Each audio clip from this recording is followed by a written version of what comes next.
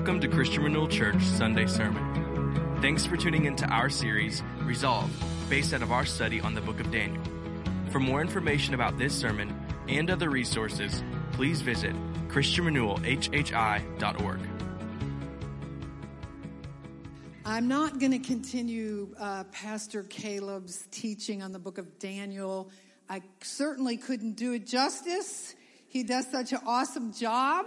But I did want to pick up with a thought that he brought last week about God's interaction with King Nebuchadnezzar and God's relentless pursuit of Nebuchadnezzar's heart.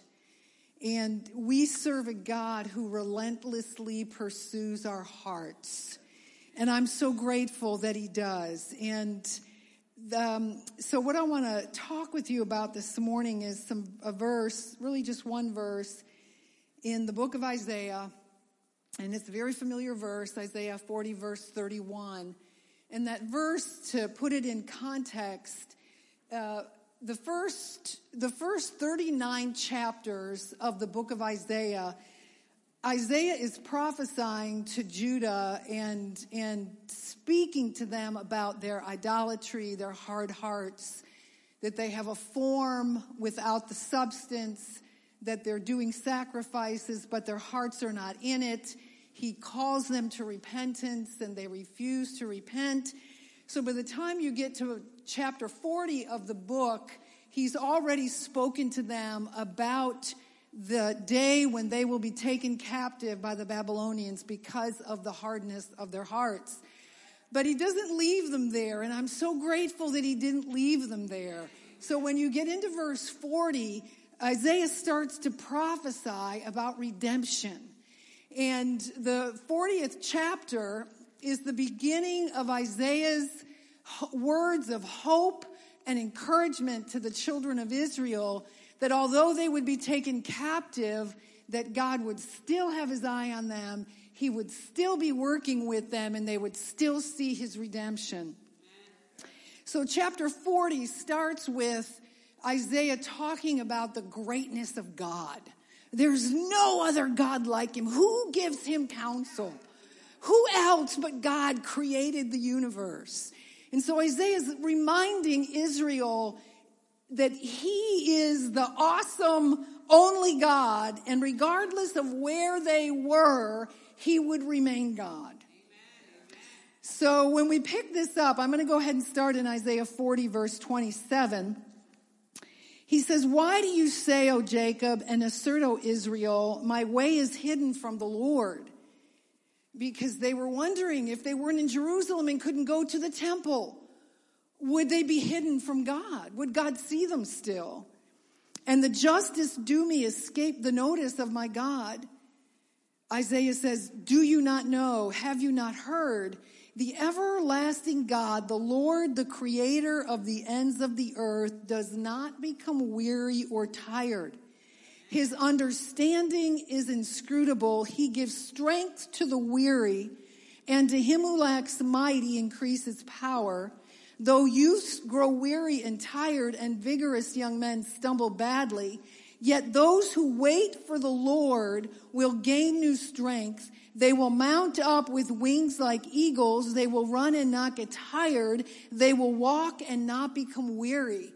And Isaiah is giving them a promise and instruction about how to walk through that season of captivity and come out the other side of it in strength.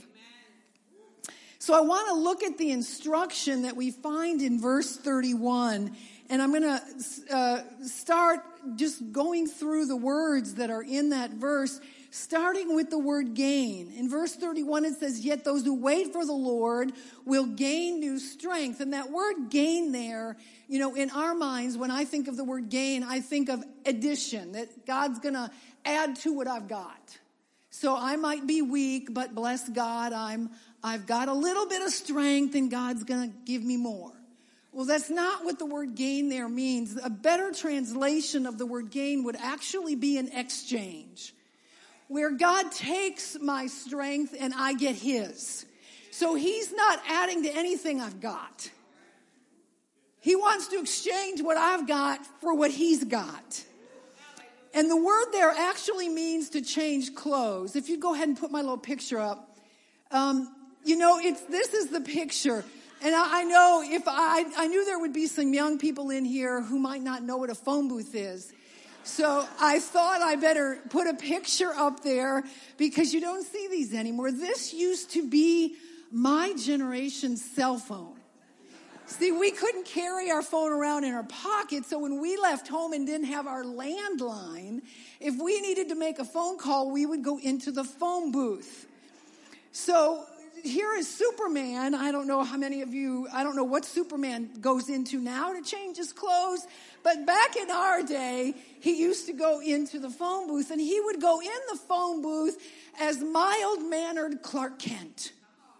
Had on the clothes of a journalist, but man, he came out of the phone booth as Superman. Changed his clothes. And see, that's what that word means. It's an exchange. That I encounter God one way and leave that encounter a whole nother way. And the passage of scripture here talks about that we'll mount up with wings like eagles. And the interesting thing about eagles, we have eagles out at Eagles Point, which is where I live. And we live on the lagoon out there, and almost daily I have the opportunity of watching those eagles do their patterns of soaring, and they get way up in the sky and to observe their prey, and then whoosh, they come down and nab that fish right out of the water. It's awesome to watch. But every year, young eagles go through a process of molting. And the molting process is that their old feathers fall out, they pull some of them out, and the purpose is so they can grow new feathers, because the new feathers give their wings power. And so they take off the old wineskin, and they put on the new feathers so they can continue to soar and mount up. And so when we talk about the idea of having an exchange with God, it is God taking what I've got, the old, the weak, the sick. He takes all my pain, all my struggle. He takes what I've got and he gives me what he's got. He gives me his strength. So as I was meditating on these verses, I was thinking about some of the biblical examples that we have in Scripture where we watch the saints of God make that exchange with the Lord, and we watch what happens and how it alters their life. So one of the first people in the Bible that I began to think about was the life of Moses. And Moses, in his early years, you all know the story of Moses. He was born during a time when the Hebrew baby boys were being thrown and killed. And Moses' mother had the courage to nurse him and keep him alive to a certain age, and then put him in a little basket. He floated down the river. Pharaoh's daughter found him. And then she hired Moses' mother to nurse him. So for the first several years of his life, he was formed by his original parents. And depending upon which commentator you read, they'll say anywhere from 2 to 7 years, Moses remained in the home of his original parents, being formed by their culture, being formed by their mindset, being formed by and walking away from that with an understanding about Israel's redemptive purpose in the earth. And from there, Moses goes into Pharaoh's palace, and Moses was exposed to the best teachers, the best philosophers, the best generals. He was instructed by the best of the best on the face of the earth that day. And God used that season in Moses' life to help him understand strategy, to help him understand warfare, to help put things in him that he was going to need to be successful as a leader. But there came a point in Moses' life, and the book of Hebrews picks this understanding up, where Moses had an exchange with the Lord. And in Hebrews 11, it tells us that by faith, this is verse 24, Moses, when he had grown up, refused to be called the son of Pharaoh's daughter, choosing rather to endure ill treatment with the people of God than to enjoy the passing pleasures of sin, considering the reproach of Christ greater riches than the treasures of Egypt. So he was looking forward to the reward. By faith, he left Egypt, not fearing the wrath of the king, for he endured as seeing him who is unseen. And Moses saw God, the unseen God. Moses had a glimpse of God, and it caused Moses to make a decision in his life where he was going to refuse to identify with Egypt. He refused to identify with the identity that was instilled in him and his experiences there. And instead, he chose to identify with God's purpose for his life and the children of Israel. And it says that Moses chose and he refused. Refusing to reject in the face of greater knowledge. That because I've seen something greater, I refuse the lesser knowledge.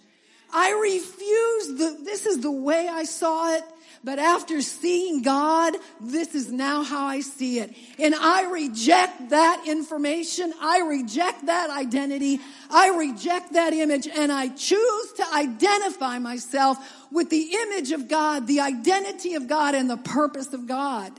So Moses went through that experience and identified himself with the unseen God and the purpose that God had for him in the earth. So as we watch Moses throughout his life, the rest of his life, we watch him go into the wilderness. He has the burning bush experience with the Lord. As we watch him work with the children of Israel and the challenge of leading God's people. And Moses has several face-to-face encounters with the Lord. The wonderful experiences with God and the challenging experiences with the children of Israel. But when we get to the end of Moses' life, he stumbles a little. And see, this is the area where that for me sparked this whole thought process in my mind. Because I don't want to stumble. Amen. See, as I get older, I don't want to stumble. And so Moses is in Numbers 20. We won't turn there, but Miriam just died. And the children of Israel come once again to Moses, grumbling and complaining and wanting water. And have you brought us out here into the wilderness to die? And so Moses falls on his face, and the Lord speaks to Moses, and he tells Moses that he's going to bring water out of the rock again. And he tells Moses to get up and go speak to the rock. And we all know the story that instead of speaking to the rock, Moses struck the rock.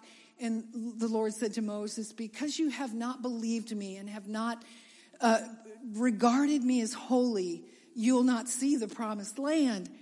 And so I asked the Lord, what was the challenge for Moses? You know, all his lifetime, he made those exchanges. He chose God. He chose the identity of God. He chose the ways of God. He chose the heart of God. And the Lord just spoke this to my heart, that at the end of Moses' life, Moses understood the what of what God wanted done. He knew what God wanted to do. He wanted to bring water out of the rock. Where Moses missed it was in the how God wanted it done. And that, you know, back in the day when Moses came down out of the mountain and he had the 10 Commandments and he comes down and the children of Israel are having an idolatrous party, Moses, in anger, throws the 10 Commandments down and displays the heart of God in that expression. But why couldn't Moses display the heart of God in the anger of striking the rock, the frustration of striking the rock?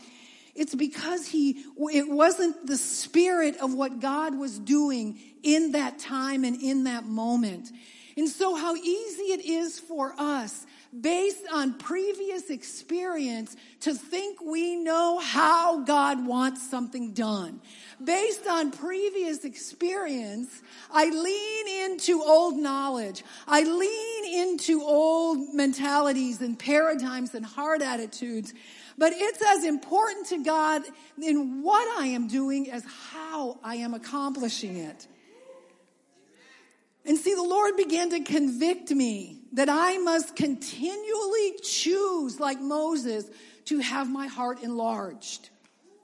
I must continually choose to not just know the what of God, but to know the how of God. That I cannot rest in my experience. I cannot rest in past how we did things in the past. I love the song we sang this morning about new wine. See, I want to be a new wineskin. My heart determines if I become a new wineskin or not. I don't want a hard, crusty heart. I don't want the frustration of life to harden my heart. So like Moses, when I understand the what of God, I don't execute it in the how of God. But I execute it in my own wisdom, my own knowledge, my own understanding, my own emotion. And it's not pleasing to the Lord, even though I may be doing what he told me to do. The Lord spoke this to me, and to be totally honest, I'll just be as vulnerable as I can. I learned this from walking with the young people that the Lord has sent to us.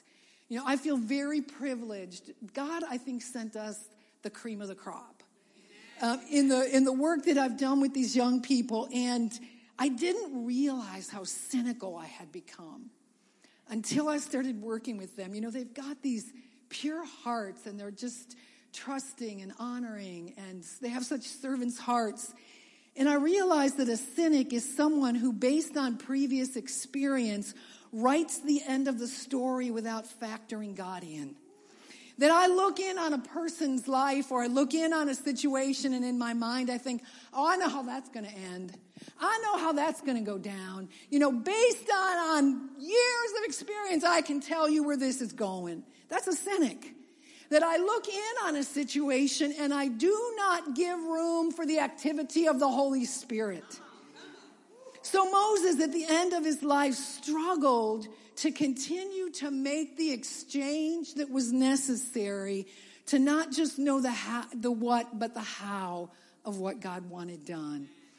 So then the Lord began to speak to me through the book of Ruth. And Ruth is just a small little book, 4 chapters long, powerful story of redemption. And I won't go into all the details of the book, but Ruth is a Moabite. And she hooks up with a Jewish family. She marries one of their sons. They left Jerusalem because there was a famine. They came to Moab. And so Ruth marries one of those Jewish boys. Not only does the father die, but the 2 boys die. And so there's Ruth left with her mother-in-law, Naomi, without a husband. Ruth doesn't have a husband. Naomi doesn't have a husband. And so I've always thought it's interesting, in the 5 times in the book of Ruth, Naomi is called Ruth the Moabite. Not just called Ruth. She's called Ruth the Moabite. And, you know, I think, why would we keep referring to her nationality? And I think the Lord wanted to make a point, because the Moabites, I don't know if y'all know the history of the Moabites, but if you remember when Sodom and Gomorrah rained down with fire, and Lot runs out of the city with his family, and his wife turns around and looks back, turns into a pillar of salt, and Lot goes up into the mountains with his 2 daughters, and his 2 daughters are up there freaking out because they don't think they're going to find husbands, and so they make a decision to get their father drunk, and they have an incestuous relationship with their father, and out of his incestuous relationship with the firstborn, Moab is the child that's born out of that relationship. The Moabites were the racial and religious enemies of Israel. So here is Ruth.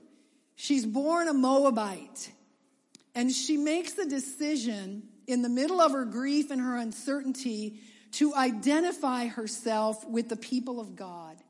So Ruth goes through the exchange process of changing her identity from being an idolatrous Moabite to being a woman used of God to actually be part of the lineage that brings in Jesus Christ.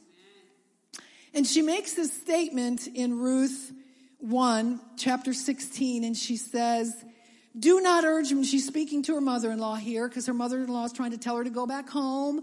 Don't come with me back to Jerusalem, because you'll never find a husband. Nobody will marry a Moabite in Jerusalem, trust me, or in Bethlehem. So she tells her to go back, and Ruth says, don't urge me to leave you or turn back from following you, for where you go, I will go. Where you lodge, I will lodge. Your people shall be my people, and your God, my God. Where you die, I will die, and there I will be buried. Thus may the Lord do to me, and worse, if anything but death parts me and you. And there she's doing the same thing Moses did. She's choosing an identity based on higher information, based on greater knowledge. She's choosing to identify with the purpose of Israel in the earth, and she is refusing to identify any longer with her natural birth.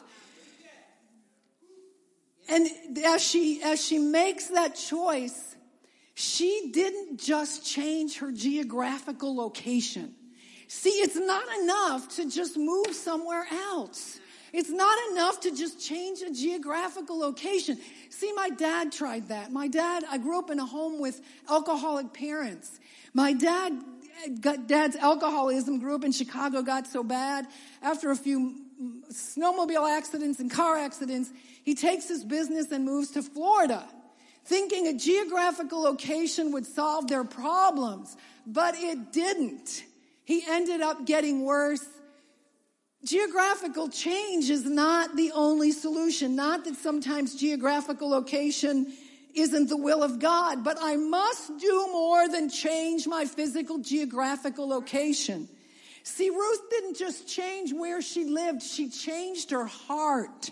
She identified in her heart with the people of God. And this is what it says about Ruth. Boaz is speaking to Ruth, and he says to her, all the people in the city know that you are a woman of virtue. See, I love that word virtue. That word virtue there means strength, it means substance, and it means wealth. That Ruth didn't just transition in her geographical location, she transitioned in her heart. So she became a woman of strength, substance, and wealth, and she used her strength to serve her mother-in-law by gleaning in the field instead of running after young men. And in her choice to serve her mother-in-law positioned her and gave her the strategy that connected Ruth to her legacy. Her legacy was to be part of the lineage of Jesus Christ. How important it is that I do not just change circumstances. In the midst of my circumstance, he wants to enlarge my heart, to enlarge my capacity to follow him and serve his purpose. Amen? Hallelujah. And can share this with you. My dad died 24 years sober. Amen? Amen. He did. He went and got help, and he passed on to us his sobriety and his victory over addiction. Amen. Now, when we look at there were so many of these exchanges. They happened all throughout Scripture. You cannot encounter the living God unless your heart is hard and not be changed. So in Mark 10, we have the story of the rich young ruler, and we won't turn there. But y'all know the story that he comes up to Jesus and he says, how can I be guaranteed eternal life? And Jesus says back to him, well, you know the commandments. And he lists a few commandments, and the rich young ruler says, I've done all those. What else? And so the scripture says, especially in Mark, it says this, Mark 10, that Jesus looked at him with compassion and love, and Jesus was after his heart. So he looked at him and he said, I want you to go and sell everything you've got and give it to the poor. And the scripture says that his heart, that his countenance changed and he became sad. And see, Jesus was wanting to encounter him. He wanted to make an exchange with this kid. He wanted to take from him the smallness of his identity and the smallness of the vision for his life and enlarge it. That he wanted to exchange his earthly riches for heavenly riches. He wanted to take his life of independence and give him a life of dependence. Take him from being someone who was in control to a follower, someone who had servants to becoming a servant. He wanted to give him something higher and greater, but he missed his moment of exchange. He missed his moment to take the lesser and refuse it and choose the greater. See that word choose in the book of Hebrews? It means that the opportunity is out there, but I have to choose it.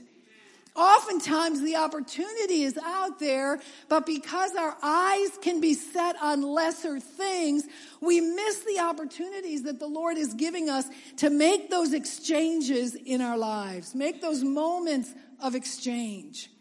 So when we talk about this great exchange that the Lord wants to make with us, we ask the question, how does he do that? How does the Lord make that exchange where I give him the weakness that I have? Even my strength is weakness to the Lord. I give him what I have and I get what he has. I give him my pain and I get his healing. I give him my confusion and I get his wisdom and insight. I give him my hurt and the failure of my life, and I get his success and I get his victory in life. I give him the challenge and I get his victorious life instead. How do I make those exchanges? And Isaiah tells the children of Israel in Isaiah 40 verse 31 that yet those who wait for the Lord, there's something that happens in the waiting, and that's where the exchange happens. And see, when we talk about waiting, we all know about waiting in traffic on 278. See, we all have had that experience. Amen. We're waiting at the doctor's office. We're waiting for a table at a restaurant during season. And then, we transfer that understanding of waiting over to our spiritual life, and we're waiting on God to answer our prayer, much like we're waiting for the doctor to show up for our appointment. But the biblical word for waiting is not like waiting like we're sitting in traffic or waiting at the doctor. But their word for waiting on the Lord actually means to wait with great expectation, to look forward with anticipation. And the word actually means to bind and to twist. So it's not a passive, just kind of waiting. I'm waiting for the light to change while I'm on 278, or I'm sitting at the doctor, flipping through Facebook on my phone, just waiting. The biblical word for waiting is a very active word. It's a very engaged word. It's a word where there's high anticipation, where there's a focus and where there's a leaning in, and where there's actually a twisting, joining together with God while I'm waiting on him. I'm interacting with him. And the one of the things the Lord spoke to me is in every situation that I face, every challenging relationship, every situation at work, every bill that needs to get paid, in all of those things, I look at those situations and I pray about those, and I'm waiting for God to do something in my circumstance. I'm waiting, God, pay that bill. Send me the money to pay that bill. Fix that person in the relationship. God, change my spouse. Would you please change my spouse? Fix my kids, Lord. Would you please fix my kids? Would you change my boss? Just change my circumstance. And so we're looking at all the variables out there that need to change. But see, we're forgetting one other variable. And that's me. And that's you. See, you are a variable in every circumstance you face. I am a variable in every circumstance that I face. So when we talk about waiting on the Lord, God is a very active time. And I love this idea that we need to go into weight training. See, it's not WEIGHT, it's WAIT. We need to go into weight training because we live in a culture that doesn't encourage waiting. We've lost the art of waiting on the Lord. And this powerful exchange that is available to each one of us is available as we wait on the Lord. As I interact with God and intertwine my life with Him, and I engage with Him and let Him engage with me, in that process, there is an exchange that happens that alters me. Amen. It changes me. Yes. Amen? Amen? See, we want God to change everything else, but not us. Amen? So wait on the Lord. What does waiting on the Lord look like? Well, the word, you know, when you look the word up in the Hebrew, it actually does mean to lean in. And so it gives me this picture of, you know, I'm friends with these 4 people right here, and they might be sitting and having a conversation. And as I walk by, I hear Rhonda say something, and I think, ooh, I need to hear that. And so what I do is I stop walking, and I change my posture, and I lean in. Because I want to hear. Because this woman I know has got some great things to say. And that's what it means to wait on the Lord. It means to stop. It means to change your posture. And it means to lean in. So I lean in to Rhonda expecting to hear something awesome. Anticipating she's got something for me. And so I do the very same thing with the Lord. I lean in. I stop, change my posture, and I lean in to hear what He's got to say. See, it includes times of solitude. Matthew 6:6, it says this, that when you pray, you go into your closet, and what do? You shut the door. You shut the door. Why do you shut the door? Because there are so many distractions. And see, I can engage with God on the fly. I do. I know in my car while I'm in 278 waiting in traffic, I've got something, and my iPod's playing something in the car. I am trying to use all the time I can to get as much of God in my mind as I can. But there are moments when we must go into our closets and shut the door. That I must learn how to have moments of solitude, to shut out the distractions of life. So when I pray, I go into my closet and I shut the door. Well, see, then I'm challenged with the activity that goes on in my mind. I don't know if you struggle like that. I do. You shut the door, and your mind is just thinking. That's the training of waiting. So I heard Graham Cook say this one time. This was so helpful because it made me feel very normal. You know, I think everyone who's spiritual just really has it all together and has it all down, you know. Well, Graham Cook said this. He said that when your mind wanders, when you're trying to focus it on the Lord, wander after it and just bring it back. Don't get under condemnation. Don't feel like you're a failure at a devotional life. Well, just wander after it and bring it back. And if it wanders again, just wander after it again and bring it back. And the more you do that, the better your mind will get at not wandering. See, I love what Peter said. He said to practice godliness. Practice godliness. So when you close your door and you first sit down and you're developing this life of solitude before the Lord, it feels awkward and your mind is wandering. But I'm telling you something, if you'll go into weight training, ooh, honey, you will come out of that room changed and transformed. And see, I am so hungry to see the new wine. I want to be a new wineskin. I want to be used of God in the days ahead. I don't want to just, lean into what I already know. I'm hungry for more.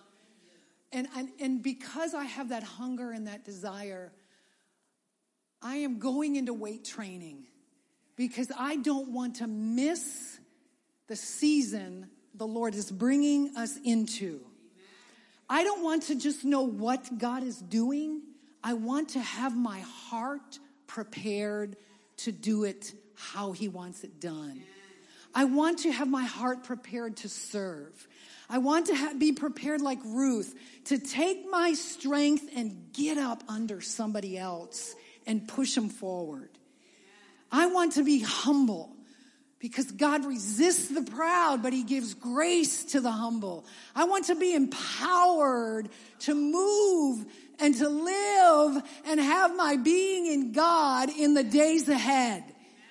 I don't want to be like Moses at the end of my life, disqualified to enter in because of the hardness of my heart. See, I can be sitting in the middle of revival and my heart can be hard and I'll miss it. See, I don't want to be sitting in the middle of a move of God because I believe God is going to move. I don't want to be sitting in the middle of a move of God and miss it. I want to be sitting there ushering in the move of God because my heart has been exchanged for the weakness of my paradigms, the weakness of what I think, my opinions, my selfish ambition. I want God to put all that stuff. I want to exchange it. I want to exchange my ambition for his purpose. I want to exchange my pride for his humility. I want to exchange my independence for a servant's heart, that I can get up under what God is doing in this hour. So I'm in weight training. So when I go into my closet, I shut the door. When my mind wanders, I go after it. And I bring it back because I'm determined. I'm going to have an encounter with the Lord. And I'm going to make an exchange. He's going to take this 62-year-old crusty heart and he's going to make it into something he can do something awesome with in the days ahead. Amen? The power of the word and worship. Times in the word and worship is how we wait on the Lord. It also includes coming to our corporate gathering. See, there are things God will do in our corporate gathering. He'll work with us as a corporate people. See, the children of Israel missed their moment of exchange. They died in the wilderness. They never exchanged their mindsets of being slaves for sonship. God wanted to make them all a kingdom of priests. They didn't exchange their slavery for priesthood. They didn't exchange their slavery mindset for a mindset of being a warrior. They died in the wilderness. I don't want to miss my moments and seasons of exchange. I don't want to die in the wilderness. So our corporate gatherings, God will move in these meetings, in our times together, through the messages Caleb brings, through the worship. I love in our assimilation, our first step is to experience and know God through our corporate gatherings. We are anticipating visitations from the Lord. We are anticipating encounters with God. And I'm going to tell you something. There is no entertainment or vacation experience that will ever outdo an encounter with the Lord. So I'm going to make sure I'm in here. As often as I can be here, I'm going to be in here with a heart expectant, full of anticipation for an encounter with the Lord, because I want to make that exchange so my heart's ready in the days ahead. It includes time of fellowship with other believers. I love the second point of our assimilation process, that we find freedom in community, that some of the exchange that God has for me is found in my brothers and my sisters. Sometimes I need to hear the grace that comes through you. I need to hear it. I cannot forsake the fellowship together and think I'm going to be in keeping myself in a position to make those great exchanges. That I make the choice to refuse and to choose. Amen. So waiting on the Lord enlarges me and it enlarges you. Causes me to see higher, dream bigger. So I live a life serving a higher purpose than my own agenda. Oh my gosh, I'm going to say that again. See, it causes me to see higher and dream bigger. So I live a life serving a higher purpose than my own agenda. He deals with my small thinking and my unbelief in those exchanges. He deals with the pain of my past experiences. He takes my weakness and he gives me his strength. And the promise in that passage of Scripture, in conclusion, the promise in that passage of Scripture is this: that those who wait, go into weight training, and they make the exchange, this is the promise, that you'll mount up. That you'll mount up like an eagle mounts up in the sky. That you'll run and you won't get tired. See, I've done a lot of running and I've gotten tired and I've gotten burned out. And that I'll walk and not become weary. And I love the example that is used in this passage of Scripture. He talks about, though youths grow weary and tired, and vigorous young men stumble badly, yet those who wait for the Lord will have a different experience. He uses that example because our youth is when we're in the prime of our natural strength. So even my natural strength alone is not enough. God alone is the dispenser of power. That I must exchange my strength for his power. My perceptions for his wisdom, his knowledge, his ways for my ways, his thoughts for my thoughts. I must see beyond myself so that I can be enlarged for his purpose. And I believe God works with us as a corporate body and that we're on a journey together as a corporate body. God wants to not just enlarge me personally, but he wants to enlarge us corporately. And I believe that corporate enlargement happens as each one of us say yes to God. As each one of us say, God, I'm choosing today to let you deal with my heart. And as each one of us make that decision and I become what I need to become in heart for what God wants to do in the days ahead. Each one of us make that decision. We become a corporate body, prepared and ready for the move of God. Thank you for listening to this Sunday sermon. Subscribe to our podcast for new messages weekly. Visit ChristianRenewalHHI.org for more resources. We hope you have a blessed week.